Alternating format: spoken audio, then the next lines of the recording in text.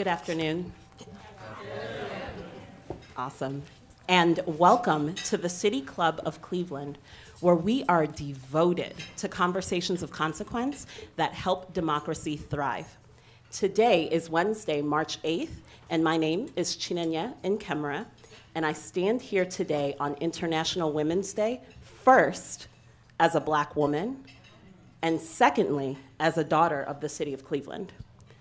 I am the co-founder of Enlightened Solutions, a social advocacy think tank here in Cleveland, Ohio, and the creator of Project Noir, a research study about the lived experiences of Black women here in Northeast Ohio.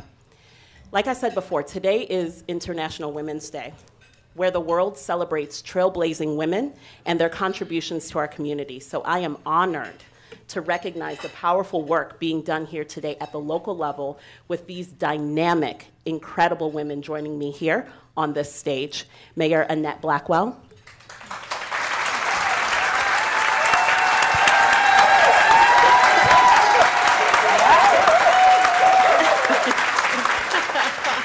Keep that energy up for Mayor Kim Thomas.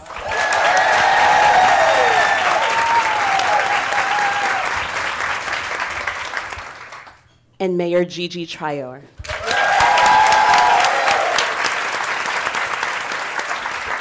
Together, they represent a combined total of 33,000 residents. And Mayors Traore and Blackwell are the first Black women to lead their respective cities. Round of applause for that.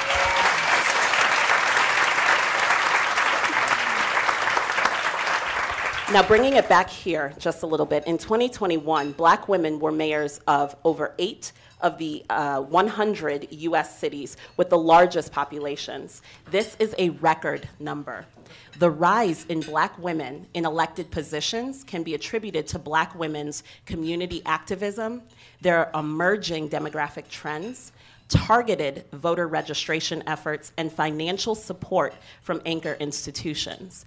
Yet, just 1 year earlier, in 2020, Cleveland was ranked the worst city in America for Black women. Most striking about this ranking is that the initial research out of the University of Pittsburgh did not interview any Black women about their lived experiences in any of the best cities or the worst cities. This was shocking to me as a Black woman living in the worst city in America for Black women. My co-founder, Bethany Studenik, and I sought to uncover the how and the why.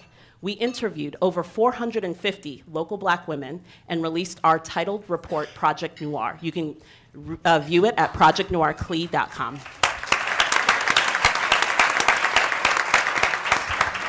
In our report, we detail Black women's experiences in the workplace, healthcare institutions, and in education. Our results: Cleveland is failing Black women. We know that the only way to fix this problem is to center Black women, to listen to their stories, and to support their needs. If interested in hearing those stories, just as Cynthia mentioned, we have a new NPR Idea Stream podcast out called Living for We. It's available everywhere you can find podcasts, and it's on the NPR One app. There is still so much work to do to make Northeast Ohio equitable and a better city for Black women as they enter and they work in politics. Luckily today, we have the honor and privilege to listen and learn from these Black women leaders that are changing our political landscape today, to listen to their unique perspectives and to listen to their expertise. Moderating this incredible conversation is Sheila Wright, a member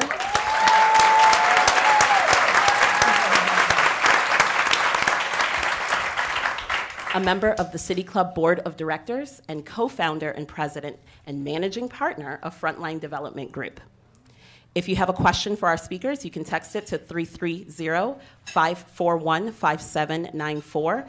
That is 330-541-5794. You can also tweet your question at the City Club, and City Club staff will try to work it into the program in the second half. Members and friends, the City Club of Cleveland, please join me in welcoming Mayors Blackwell, Thomas, and Traore, and our moderator, Sheila Wright. Ms. Wright.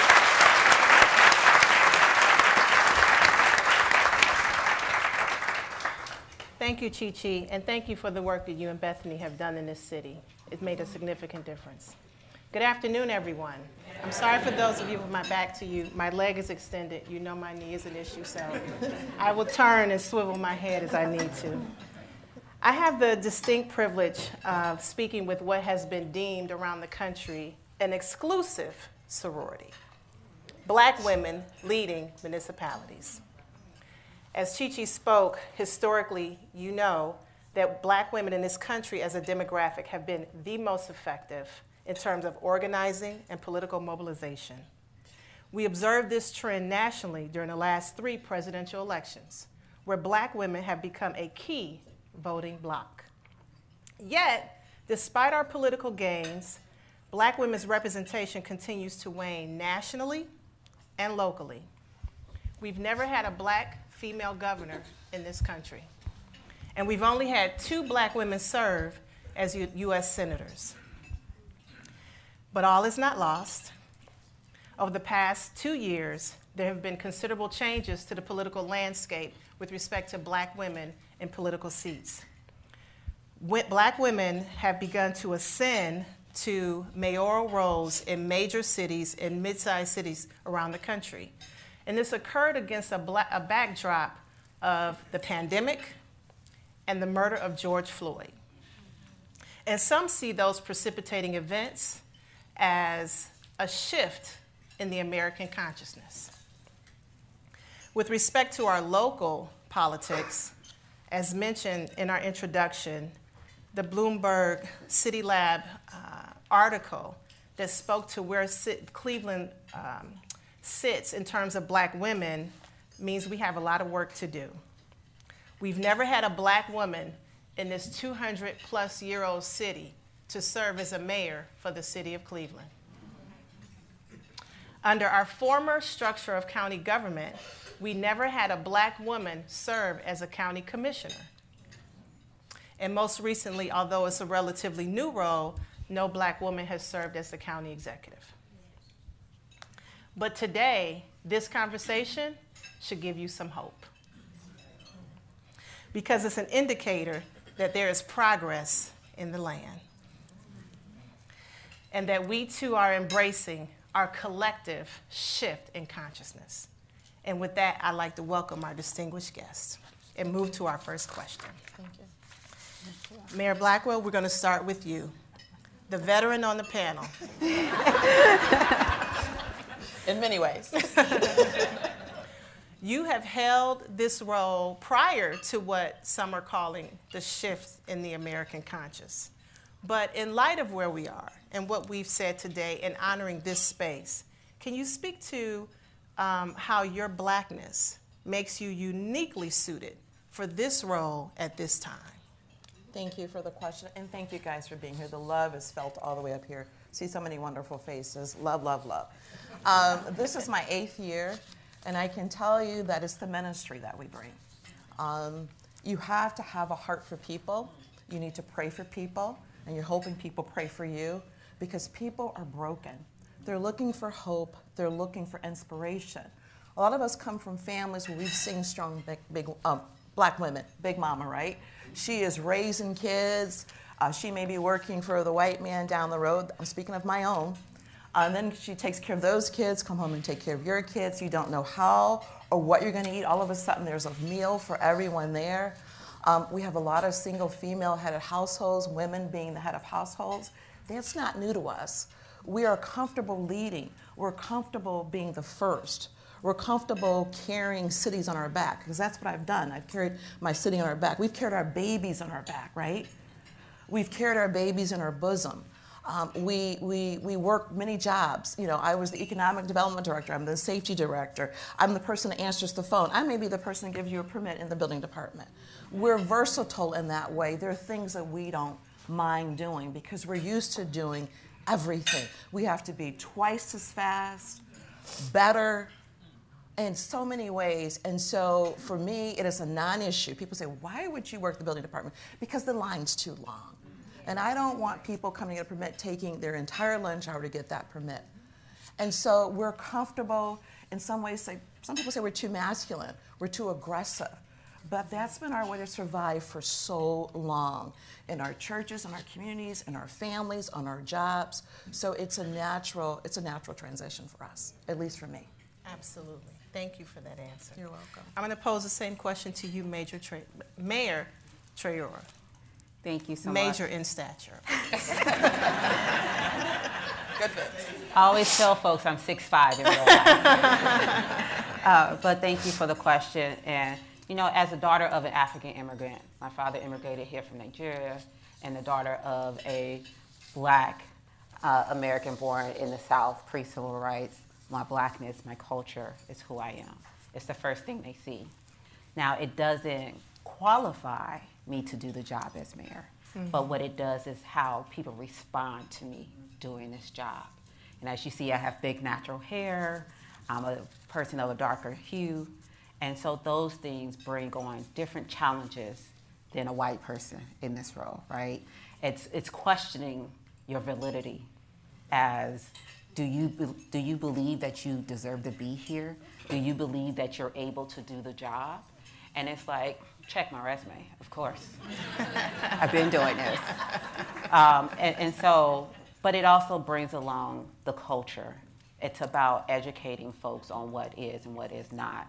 One of my proudest moments as a councilwoman, because I was also the first non-white councilwoman to be appointed as well as elected to the village of Newburgh Heights. And so one of the pieces that I did there was pass the Crown Act to talk about the discrimination that Black girls and boys face, whether it's in wrestling. I mean, we probably saw in the news where they cut the young man's dreads off during a wrestling match, right? The other thing that I passed was eliminating the word alien in reference to immigrants. As a daughter of an African immigrant, that's insulting. My father, my family were not aliens. They were non-U.S. citizens until they gained their citizenship. So those are things, when you show up in your Blackness, when you show up in your faith, because I'm also a proud Christian member of Antioch, and so when you bring those things to the table, it helps to identify how you are a leader. How are you going to be sympathetic to the issues? What are the policies that you're going to bring forth through your community? How are you going to engage? Most of the folks in this room know me from the community. You know me from my organizing, my activism, all those kind of things. All of that is brought to the table as mayors, because as my colleague here, our veteran, our OG as I like to call her, as she likes to say, we are the CEOs of our municipalities. We are the ones who are making sure the finances balance. We're making sure that we're hiring the right staff to do the job, to go out, to make sure our communities are safe, to make sure those potholes are covered. We are the responsible person. We think about this day in and day out. And so there's no qualifier around my Blackness, but it helps define who I am as a leader and how I am as a mayor. Wow. Thank you. Thank you for that response. So the next question I will be posing to Mayor Thomas, and I just want to say family, we're our family here today. Mayor Thomas is wrestling with some vocal issues, so I want this to be a setting like E.F. Hutton. When she speaks, because she's going to speak low, I want you to lean in and listen, because she has some important things to say. So, Mayor Thomas, this question is to you. I'm going to start with you. What were some of the first things you did, changes that you made as a new mayor? Thank you, Sheila, for just posing that question to me. And I'm going to speak as low as possible. My daughter keeps saying, Mom, you have to speak low and you won't be as deep. And so it is truly, truly an honor that everyone is here today. First of all, thank you. My first day in office, I had to think. First of all, when I raised my hand to say I will be in that position, I served on council for 1.5 years. And I served on council, and when the seat came available, or election came available, I had people in the community saying, please run to be the next mayor. And I had to think about it. I was like, no, I will find someone to run for the next mayor. And there's 2 other people in this room right now. They said, you don't have to look for anyone, Mayor Thomas or Councilwoman Thomas. you are the person we want. You are the one who we want to lead Richmond Heights. And so that's what I did, raise my hand. Serving on council was a little different. Served on it a year and a half, served on the audit committee, served on the finance committee. So it gave me a lot of knowledge of the state of our city. And so going in, I knew what the finances looked like. And I knew the changes that we needed to take. So one of the things, I'm going to talk about two of the things that I made change with. And that was day one. I started looking at the finance to make sure that our finances were in order. In case anything happened, being the second black woman of Richmond Heights, the very first thing they would say is recall. And so I had to make sure my finances were in order. But the other thing that I really focused on was my finance department, making sure we had the right people in there. When I looked at the finance department, we had 3 members in our finance department. And so when you have 3 members in your finance department and you really need 6, you know that there's no segregation of duty. And so if there's no segregation of duty, there's really very little oversight.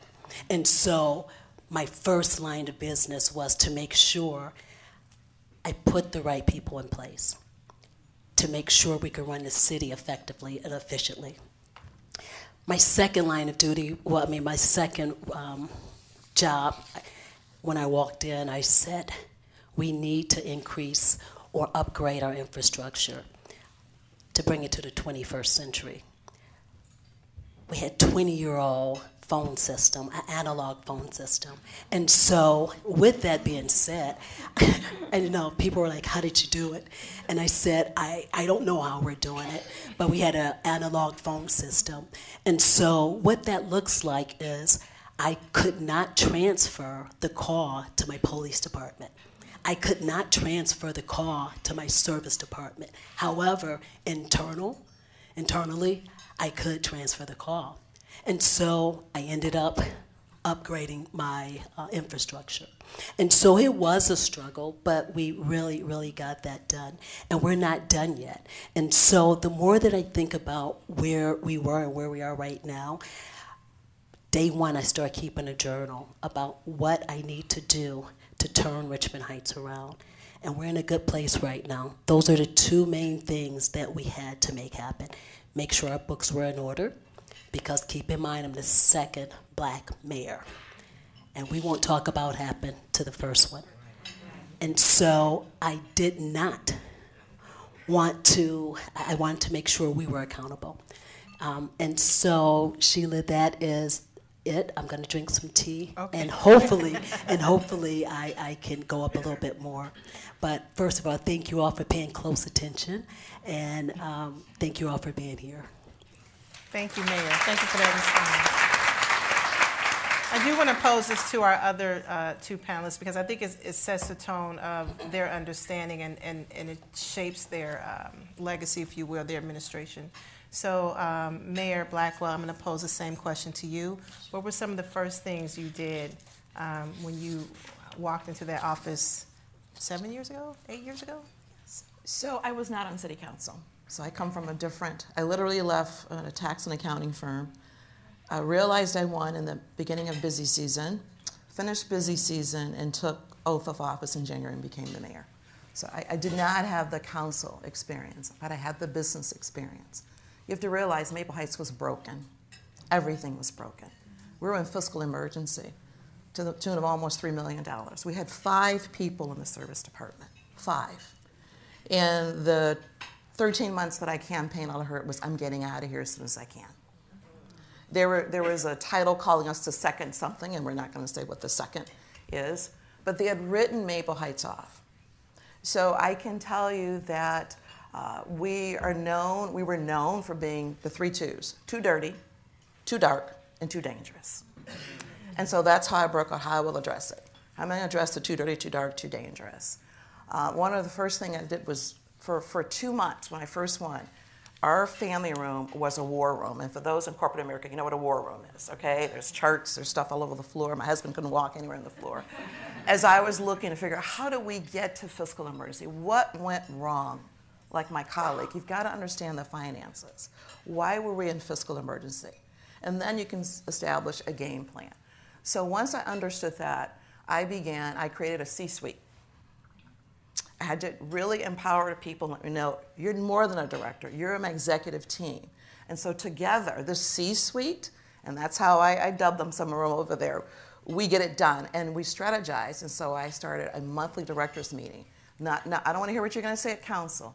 I want you to tell me strategy as my executive, what's happening in your department, what are the issues, and then collectively the C-suite will address it.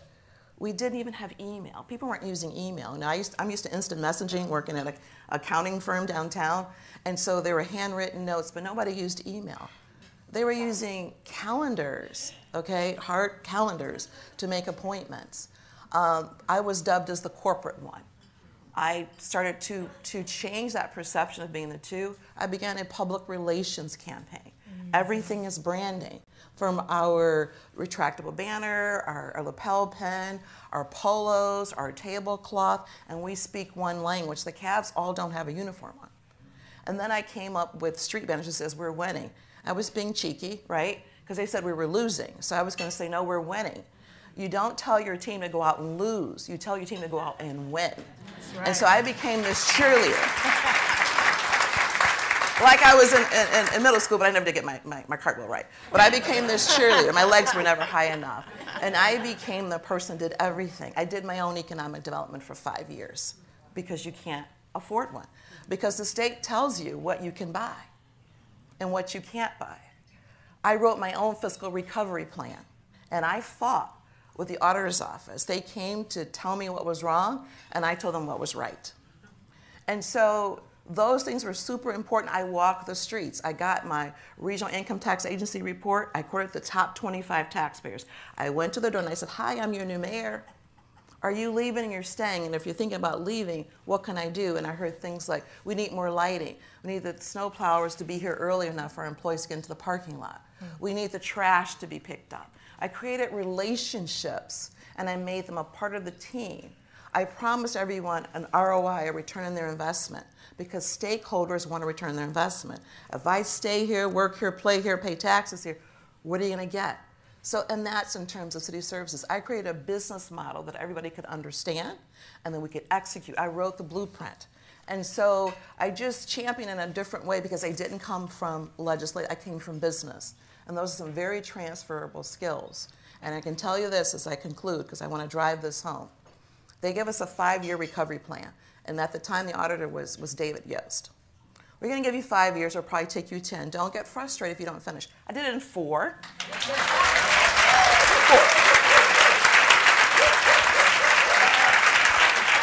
I'm a little bit of an overachiever. And then they told me, we can't let you go because COVID's going to be here and you'll never get out. So they checked the books 5 or 6 times. Each time they were balanced. I want to tell you today I sit here with the city and I run a $41 million budget, and in my general fund I have almost $9 million. Come on.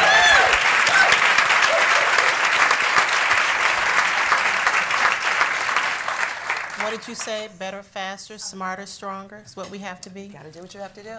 I carry it all, the baby, the water, the broom, and we cleaned up City Hall. We just celebrated an elevator. We never had an elevator. My council president's over there. He's in a wheelchair. He's never been to my office because we didn't have an elevator. It took me 2 years, and he came up the other day. Now he's up there kind of lurking because he can get upstairs. We didn't even have an elevator. And I made them plant flowers, and I hung Christmas lights. And they said to me, we don't need flowers. I said, if you work here, I want flowers. So I told the people, and I'm going to be honest, they live in Brecksville, Broadview Heights, North Worldton, everywhere but Maple Heights. I said, do me a favor. I want you to ride by Broadview Heights to City Hall today. I want you to ride by Brecksville. If they have flowers, then that's what I want. Yeah.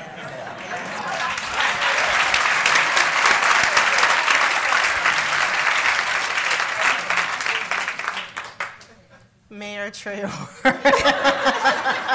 I'm sorry, you have to go behind this veteran. So everyone probably remembers April 11th, 12th, 13th of 2022. Many of you showed up on my behalf when my predecessor and a couple members of council tried to remove me as the council president pro tempore so I would not become mayor.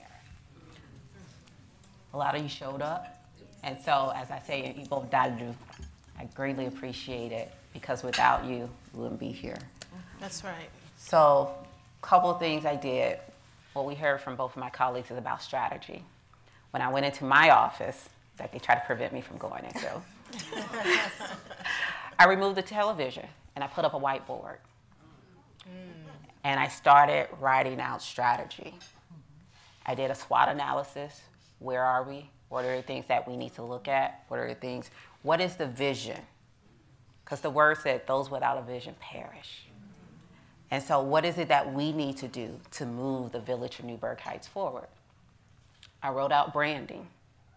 I wrote out streamlining our operations. I wrote out community engagement. Those were my top 3 principles that led me through the transition. Next thing I did was I met with every department head. Surprise, you have a black mayor now. So here's what we're gonna do. But more importantly, you have a mayor with vision. You have a mayor with academic and professional experience that approaches everything from strategy. I'm an organizer at heart. My job before I became mayor was running the Midwest State Power Program for SEIU, managing 9 states, where we flipped and won 2 of those major states, being Wisconsin and Michigan. I do this for a regular day. And so we talked about strategy, but I also did the human piece. I want to know you as a department head. What is it that makes you do what you do? Why are you passionate about finances as the fiscal officer? Why are you passionate about housing and building? What do you bring here? And then here's the vision. What are some things? And so for each one, I still have it in my phone today. Each conversation I had, I identified the things that they needed to improve upon, the things they were doing great, the things they wasn't really too sure on, right? And then we've been working through it. Next month marks 1 year. And so we also had to regain the trust. You all know the story. You know what happened, how I became the mayor. And so having those important conversations with the residents, saying that was not us, right? Your money is secure as you're paying into it, but also with our businesses, our local businesses, our top 10, having discussions with them. I hosted a local business luncheon, first time ever happening. They said, we've never had engagement at this level before. And I said, here's the vision for Newburgh. What would you like to do? How do you see yourself participating, being a partner with me as I lead this village? And those were some of the key things, and that's how we continue to transition. One of the first folks, and I think this, I may be jumping the question, but I have to highlight this. One of the first things that I had the opportunity to do, and this was initiated by the CEO, Eric Gordon. Most folks don't know the village of Newburgh Heights. We are part of CMSD. And I launched a campaign that says, we are CMSD. And Eric Gordon reached out to me my first week. We met the second week, and we talked about how we can have our residents be a part of CMSD. Because most of them, our community is low to moderate income. Yeah. These folks were the 7th poorest community in Cuyahoga County. 7th poorest in Cuyahoga County. Median income is about $41,000. And so it's like, how do we get engaged with these folks? Because they're paying $5,000 minimum to go to Cuyahoga Heights or to shift their, bus their kids to some other school.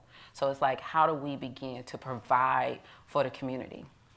And most people know, if you asked about what Newburgh is known for, they'll tell you 2 things.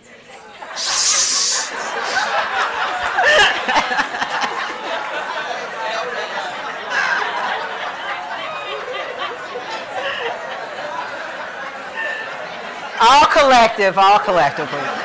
But, you know, and we were known for 2 things, and both of them starts with a T. And that does a disservice for the village of Newburgh Heights, because great things exist. We are home to a 9-hole Audubon golf course. We are home to the 15th reservation for the Metro Parks for the. We are home to 7 parks. We are home to really great century maintained old homes. Our proximity to downtown Cleveland, we're the closest inner ring suburb to this local urban sector. Those are all great things that prime us for development, that prime us for engagement.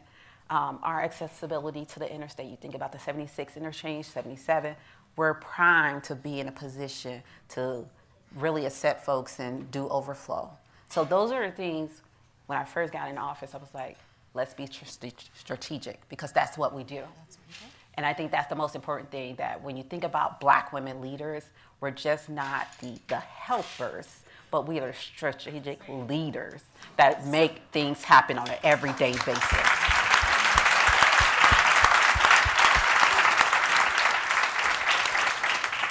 Thank you, Mayor. Sheila, Yes, if I can just piggyback off of what Mayor just mentioned, Richmond Heights, we have a population of 10,800 residents. We have our housing population is 35% members live in apartments. And we have a 26% senior population. 26% senior population. On the north side of Richmond Heights, you have a little bit more Black and brown people. So when I ran for office, I said, well, maybe I'm going to have a conversation, maybe a transition meeting with the prior administration. And I wasn't for sure what that was going to look like, but I did know on the north side of Richmond Heights, on Chardon Road, we had 35 lights out, street lights out. And so again, 800 or 900 apartments, and we have street lights that are out. And so my ask was, can you just please turn on some of the street lights? I'm a runner, I'm a walker. As I go to the gym at 6 a.m. in the morning, there's a young lady that's always at the bus stop, a baby in her arm, a baby in the cart or stroller, and a backpack on her shoulder. In the back of my head, I'm thinking, by the grace of God, that could be my daughter. But if someone tried to kidnap her, she doesn't have a place that she's sitting down on a bench, because we have no bus shelters. And it's dark. And so all I wanted was just turn the lights on, please. And I said, well, so it was brought to my attention, we won't turn the lights on unless my officers see fit that they should come on. And so again, and so that sparked me. I said, that's a problem right there.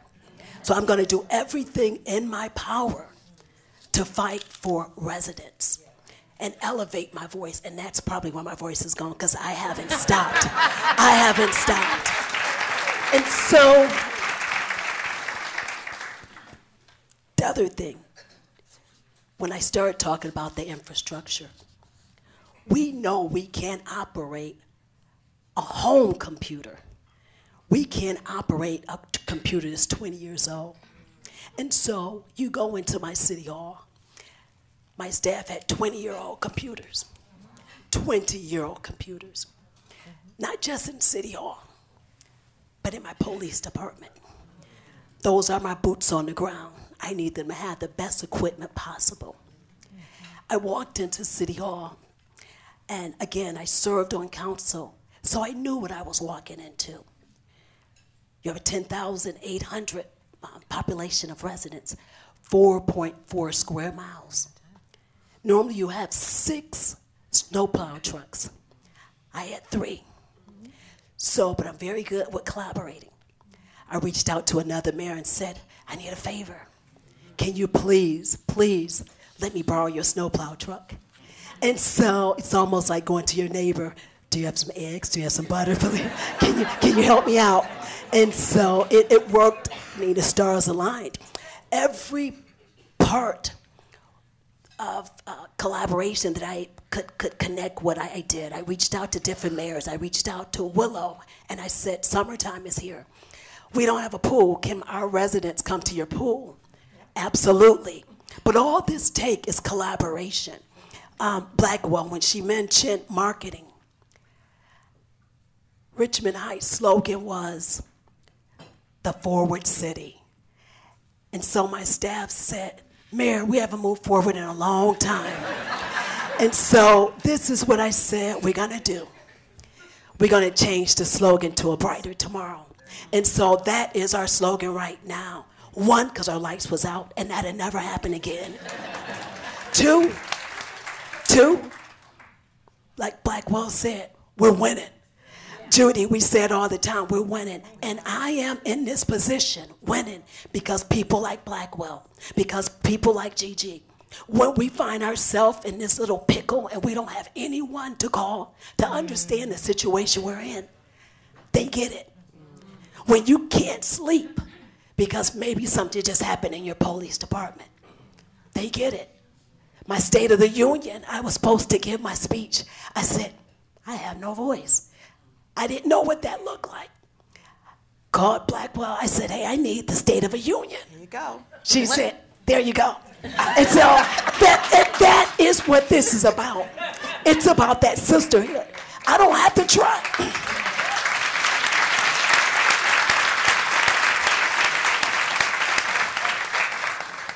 And if I go low, I can speak. But I don't have to, my daughter keeps saying bring it down. I don't have to try to reinvent this wheel. If it's working, let's go with it. All right, so thank you guys. Thank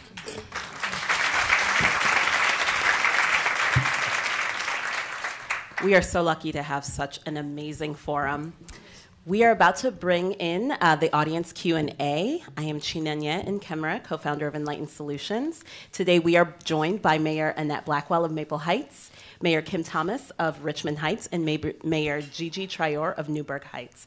Moderating the conversation is Sheila Wright, member of the City Club Board of Directors and co-founder, president, and managing partner of Frontline Development Group. We welcome questions from everyone, City Club members, guests, students, and those joining via our live stream at cityclub.org or radio broadcast at 89.7 IdeaStream Public Media. If you would like to tweet a question for our speakers, please tweet it at the City Club. You can also text it at 330-541-5794. That's 330-541-5794. And a City Club staff member will try to work it into the program. May we please have our first question? We have a text question. So what advice would you give to young Black women who are considering a career in politics or public service? I'll take that one. Don't do it. Run, girl, run. It's actually a question I get asked quite a bit. As I share, I come from the community, and so mentoring and advising. And I want to shout out Councilwoman Chanel Elston, who, stand up, wave your hand. From South Euclid, and so, you know, being able to talk and have conversations with young Black women who are coming up in politics. And even if you're doing community organizing, it is not for the faint at heart. As you transition from council to being the executor, the administrator, the legislative, the financial, the everything, you have to really be understanding of what your why is, because your why will keep you there. You have to know what your focus, because if you're there just to have a title, it's not going to work, because you have to have a passion, and that's the second thing. So know your why and what is your passion, what is driving you behind it, because we don't do this because we're paid the most. we were talking recently, and the majority of us get paid less than some of our staff people, and so best believe that is considerably less. Best believe that is not the reason why we're there. It's not the fanfare, because there's a lot that goes into it. And so understanding your why and what your passion is for doing this work, because it will keep you up at night. It will seep into your dreams, but then it'll also give you the fire that you need to do what you need to do against all odds. It's not easy work. It's not, but as long as you understand your why and identify your passion, you'll be good. Can I just jump in? Can I answer that as well? And so Gigi is coming from a different place, and God bless you. I would encourage women, run for office. Yes. Do everything you can to get that title of elected official or activist. And I say that because when we want women to lead, we have to make sure they have a seat at that table, and not just a seat at the table, be the table. And so when that happens, we get a chance to make those important decisions. And so the way that I was brought up in the inner city, and my mom spoke strength in me and not fear. And so a lot of times with women, we get to this point that we're afraid that we're not good enough and I'm not going to run for office. Will my sister support me? Heck yeah. When you are doing the right thing, yes. And so I would encourage young girls, young women, old women, run for office. No, seriously. And so my first visitor in City Hall was an 8-year-old girl. She came in, and her aunt worked in a police station, and her aunt said she just wanted to meet a black mayor. And so she came and she sat down, and I said, well, what do you want to talk about? I don't want to talk about anything, Mayor. Just your presence. I just want to be in your presence. And I said, wow. And so she made a video. I'm sitting with the mayor. I'm sitting with the mayor. And so that was powerful because you can't be what you can't see. And so you need to be in this position. You need to be in this position. It's important. I got a phone call from Janice Small, really good friend. So Janice Small mom is 90 years old. And she said, Mayor, you got a huge fan with my mom. I said, your mom? She said, yes. I told my mom, I know her, because she saw me on TV. And her mom said, you don't know her. She said, Mom, I do know her. She said, well, I want to meet her. Can you take me to meet her? And so Janice said, Mayor, I'm going to bring you something for your voice. And it's going to be some soup. And I said, okay. She said, well, can my mom come? Absolutely. So I would say, if you are thinking about running for office, run. Get engaged, join organizations, do whatever you have to do to be that leader. And that is it. I'm going to leave it like that because I drink some more tea. Let me just add very quickly, because I'm looking at the clock and I want to be respectful, because so many of you are here. We've heard the word activism quite a bit, and so we come from different paths. Council, I didn't come from council. You gotta have social work. People say, what's the thing that surprised you most about me, Mayor? It's social work. Feeding people. Maple Heights had the second highest rate of black and infant mortality, that of a third world country, and I got hospitals up and down Warrensville Center Road. Why is that? 2021 was the first 0 black infant deaths in our region. So you gotta be ready for the social work. You gotta give away the free food.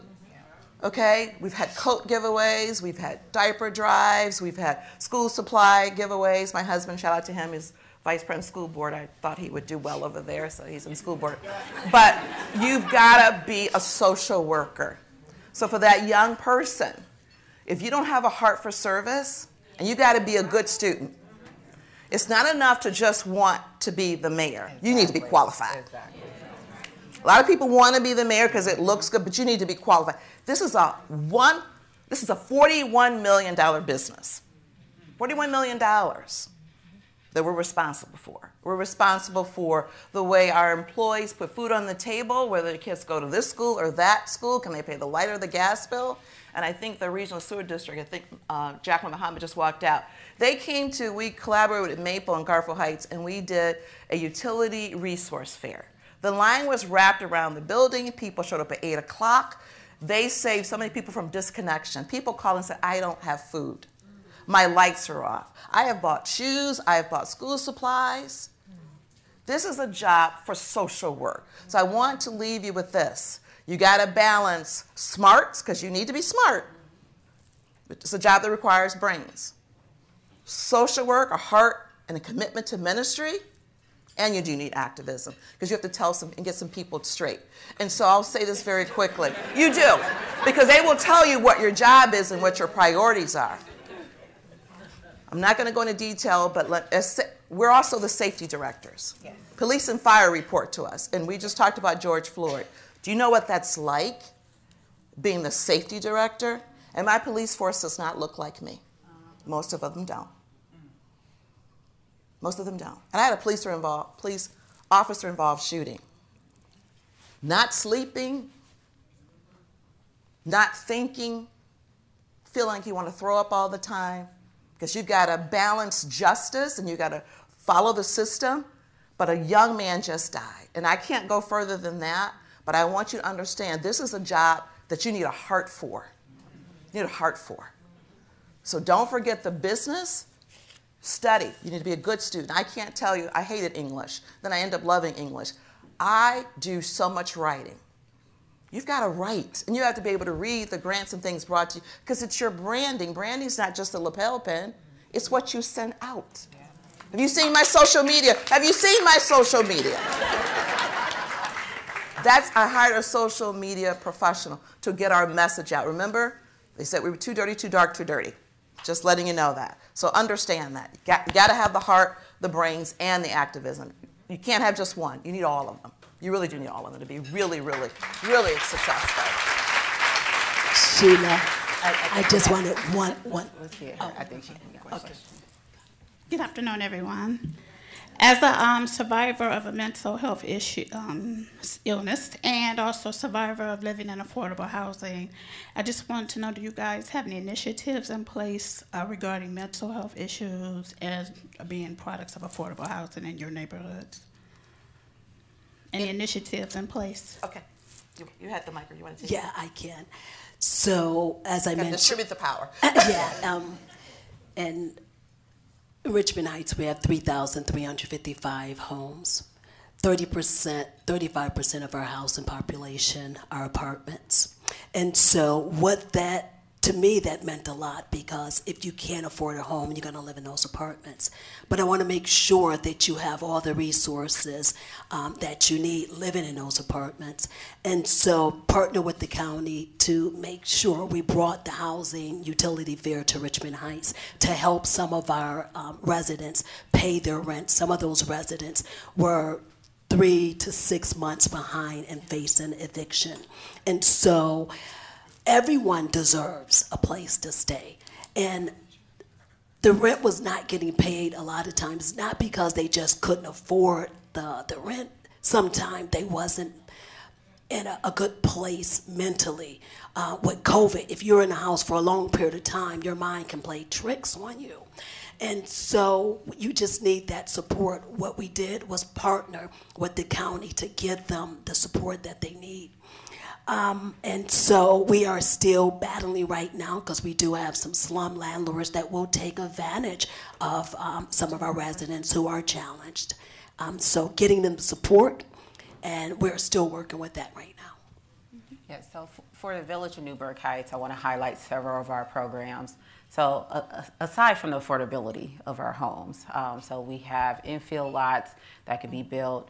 We have existing structures. Our average rate is for renting is about $7,000 to $1,000, and so that's really affordable when you look at the grand scheme of things within the region.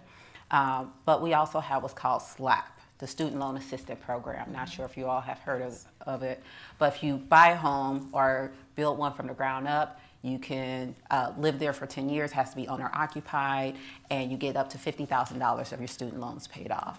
And that's for anyone that, yes, come live in Newburgh. Okay. And so that's one of the things. But we also pass, majority of our residents are renters. So we have 53% of our residents that are renters. And so I pass what's called pay to stay. And anybody familiar with pay to stay? So we are a pay to stay community, which means that if you hit hard times, and we know with COVID, a lot of folks went through issues. Our community is pretty much service employed, manufacturing, and construction. Those three sectors were hit hard during COVID. And so it was important for me to pass pay to stay because it's like, we want you to stay here because that provides stability for our residents, especially those with children. And so the pay to stay legislation is another housing perk that we offer. So. Let's see if there's some more questions. Yeah. I'm so glad to see the four of you here. I'm a member of the State Board of Education, so I'm always thinking about our students, our young people. So what would you say to little girls? What should they be doing now to prepare themselves to be the strong leaders that you are? I'll take it. They need to go to school. Absenteeism is huge among communities of color, low to moderate income, for a lot of reasons. They can't afford the laundry. Mom worked third shift. They got to help the little kids. They don't always have the medical access they need, but they need to go to school and stay in school. That's super, super important. They need to enlist the help of a guidance counselor. They need to find mentors, and there's a bunch in this room. I can't even keep up with them all, to show them what Mayor Thomas shared, what a mayor looks like, what you do in your job. And sometimes we have to go in our pocket to help them stay in school, to give them the resilience, the push that you can do this. And so maybe we have to go school shopping. They want their hair done, okay? They want those. So we kind of get stuck on this is a set, but there's some humanity things that we have to do to help them. We just had a prom dress drive at Maple Heights City Schools. I took 2 brand new pair of shoes. I didn't take what I didn't want to wear. They were brand new, because that's important. So what you have to incentivize them. How can you help them? Maybe a back to school party. Yeah, there's the rally. Do you have the school supplies? We have to help them. I'm talking hand in hand. But they have to go to school and stay in school and finish it. They need to know what's available to them at the elementary level all the way through. Partner with them all the way through. Don't let their hands go and keep the world bigger. I've got students that have never left Maple Heights. I was at an event and one kid said, I just want to go to the zoo. The zoo is less than 10 minutes. Take them beyond their zip codes. Exposure, exposure, exposure. We got 100 black men. I think we need 1,000 black women. I'm just saying.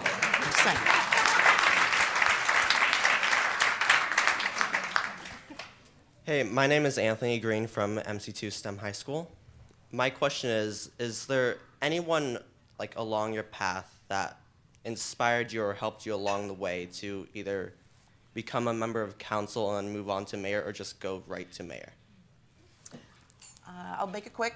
I came from Deloitte & Touche. I worked at a tax and accounting firm, and there was a tax attorney who kept telling me, you're too smart to just be making copies. I was the secretary. You're too smart to just be making copies. Go to school, go to school, go to school. They kept telling me that I had all of this talent, so much so, that I began to believe it. So there's a couple of folks I do want to give a direct shout out to. Alicia Thomas Morgan. She was the youngest and first black female state representative for the state of Florida. I had the privilege of meeting her through a political fellowship that I was a part of in undergrad. And believe it or not, I'm naturally a shy introvert, believe it or not. And so I remember one time I went to, I think it was a Ward 2 event, and Councilman Zach Reed at the time walked in. And he said, what are you doing? And I said, oh, I'm just sitting here waiting for the program to start. He said, no, you get up and you go to each table, you introduce yourself, you have conversations with folks. And I was like, no, I don't. That's not what I do. And so he didn't just leave me there, because that's important. Some people give you instructions and leave you to figure it out. He literally grabbed me. And if anybody know former Councilman Zach Reed, you know that he is who he is. And so he literally said, come on with me. And he modeled for me what it looks like to engage and introduce yourself to folks. He also modeled what it looked like to be engaged in the community. When all the black women started going missing in his ward several years ago, it was Zach Reed out there knocking doors with papers and giving folks information. If you are impacted by this, here's what you do. So, and I was out there with him. And so those two folks were very key in terms of helping me to walk into what I am now. I would have to say I give all credit to my mom. I give the credit to my mom because she birthed strength in me. She helped me not to be afraid of anything. And in the 80s in Cleveland, crack cocaine had took over the community, the black community. And so the women, the men were out there. Women were sleeping in their cars, standing in a food line. And my mom, they would call her the mayor of the street. And so if you needed someone to watch your kids, my mom was there. If you needed to come in and take a shower because your lights or your water is off, and maybe your lights and gas are off, you would knock on my mom's door and she would be there to help you. And my mom would always say, you care for those who can't care for themselves, and the universe will take care of you. And so when I decided to run for office, I have to give Dr. Ackerman, she's in the room right now. I give Dr. Ackerman the credit. I give Dr. Willis, who is not here right now, the credit. Dr. Willis called and said, Kim, you always doing things in the city of Cleveland, but you do know charity starts at home. And I said, daggone, yeah, it does. And so at that time, I was one of the vice chairs of the Cuyahoga County Democratic Party. And so I ended up 3 weeks before the you turn in your petition, 3 weeks. Got my name on the ballot, because that's how long it took me to really think about this. Got my name on the ballot, and voila, ran against my incumbent, and I won.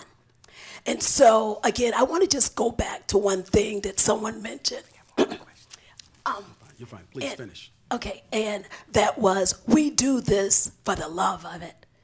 Not for the income, but for the outcome. All right? Because the money is not there. No. I'm a part-time mayor, but I put in 50 hours every week. In order to get this job done, it's full-time. Safety director is full-time. You don't be a safety director part-time. If someone call, hey, the house is on fire. Oh, okay, I'm off right now. Call me back. It don't work like that. No. And so, again, we do this for the love of it. I would like to thank each of you for taking this stage.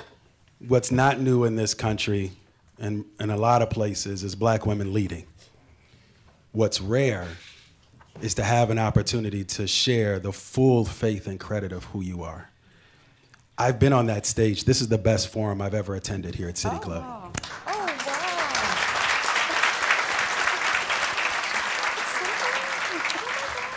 Very, very quickly, in the interest of time, I've not met a man who has found success without having a heck of a lot of support. And today I heard from you, each of you, how you've had to do what others wouldn't, when others wouldn't. You had to do more with less. And so my question to you is, what is it that we can do to support you? You're mayors of each of your respective municipalities. You could be my mayor any day, right? But the community that's yours is much larger than your municipality. So how can we be that fence? How can we be that sword? How can we be that shield so that you're mayor the next term and the next term and what you've started you can see through? Got to be really quick. I just want, Maple Heights, 25,000. It's a big city, huge city. 9,000 housing units. Vote, vote. Have you seen our voter turnout? And you've got Carolyn there, it's dismal. Okay, you've got to vote to keep us in office because this is a temporary job. Every 3 years we have to reapply for that little check, but for more work.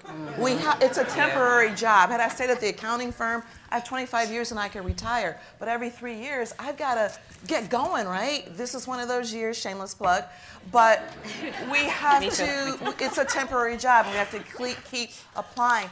And so we need you to vote. We need you to support it. So some of the races we don't go for because we can't afford it. We can't raise the money. We just can't raise it. $5 is nice, but it doesn't buy a yard sign. And I got to move it on because I want to be fair. I got to distribute the power. I would say for the community knows me, continue to do what you do. I'm here because of you. You showed up, you showed out, you made a phone call, made things happen. But I think what the important part is, once we're in the space by ourselves. When I moved into the village of Newburgh Heights, it was 91% white. It's currently, after the most recent census, 78% white. I am the only. I had to fight to get a black man hired with my council. I had to fight to get him to be a full-time after he worked for part-time. And the things were, we don't feel comfortable. He doesn't have the institutional knowledge. He hasn't been here long enough.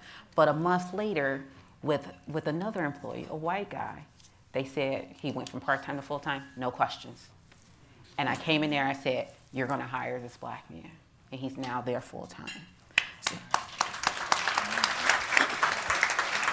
So I'm in the space, not just as the only black woman in the mayor's office, but the entire thing. As my colleague here mentioned, our workforce doesn't typically look like us. So we're leading people who aren't accustomed to being led by, especially for myself, an African black young woman. Or old. I said for me. So those are the things. It's like continue to show up and support us. One of the best things I had was for my girlfriends who showed up just randomly to a council meeting to be in support of me. You know, those are times, and I know we talked about shifting, going from each council meeting to support each other. That feels great to have somebody in the crowd that you know that's there in support of you. It does. Yeah. So I would have to say, Mom, money, organize, and messaging is what it takes to win. And so when people say, what do you need from us? Men raise way more money than women. And so go to either one of our campaign page and donate. Mine's never shut down. We have two amazing leaders up here right now that's running for office. I got to open up my pocketbook, because I want them to be back in this space. I want us to be back on this stage. And I just got one more thing to say. When I took office, I had 2 African Americans in City Hall. 2. Everyone else was other. No African American in leadership. 1 was the janitor. The second one, Assistant Economic Development Director. So the question for me to my HR manager, because we didn't have an HR director, I said, what happened? Why don't we have any diversity? She said, Mayor, I'll be honest, we couldn't find anyone qualified. And so I said, all right, now I'm gonna be engaged as much as possible. Not only did I find people of color that was qualified, they had letters behind their name.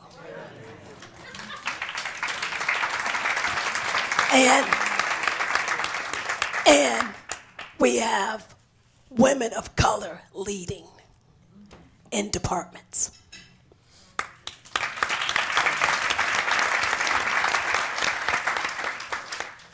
Thank you all so very much for that messaging, for that ministry that we have here today on International Women's Day, honestly. Thank you to each of our mayors and to Sheila Wright for joining us at the City Club today. We would also love to welcome our guests at the tables hosted by Alpha Kappa Alpha Sorority Alpha Omega Chapter.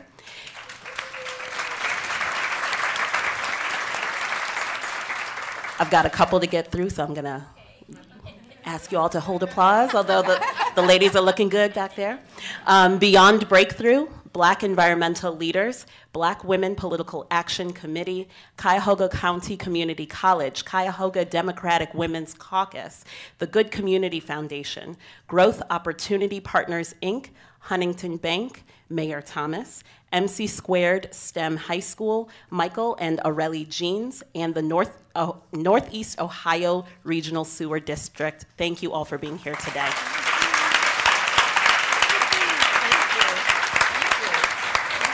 A couple of announcements. Couple of announcements before we end. Next Wednesday, March 15th, executives from Detroit's Eastern Market, Cincinnati's Findlay Market, and Baltimore public markets will join Cleveland Mayor Justin Bibb for a discussion about the history of public markets and their roles as community anchors. Also, next Thursday, March 16th, the City Club will welcome Chris Kuhar, Executive Director of Metro Parks Zoo.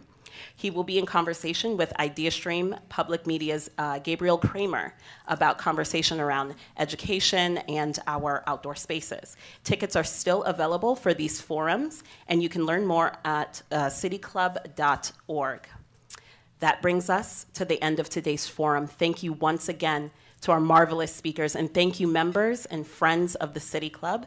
I am Chinanyet Nkemra, and this forum is now adjourned.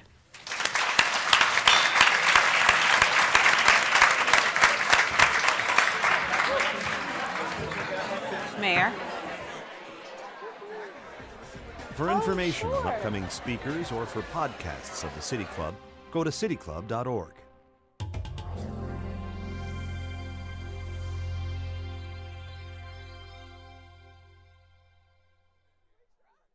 Production and distribution of City Club forums on IdeaStream Public Media are made possible by PNC and the United Black Fund of Greater Cleveland, Incorporated.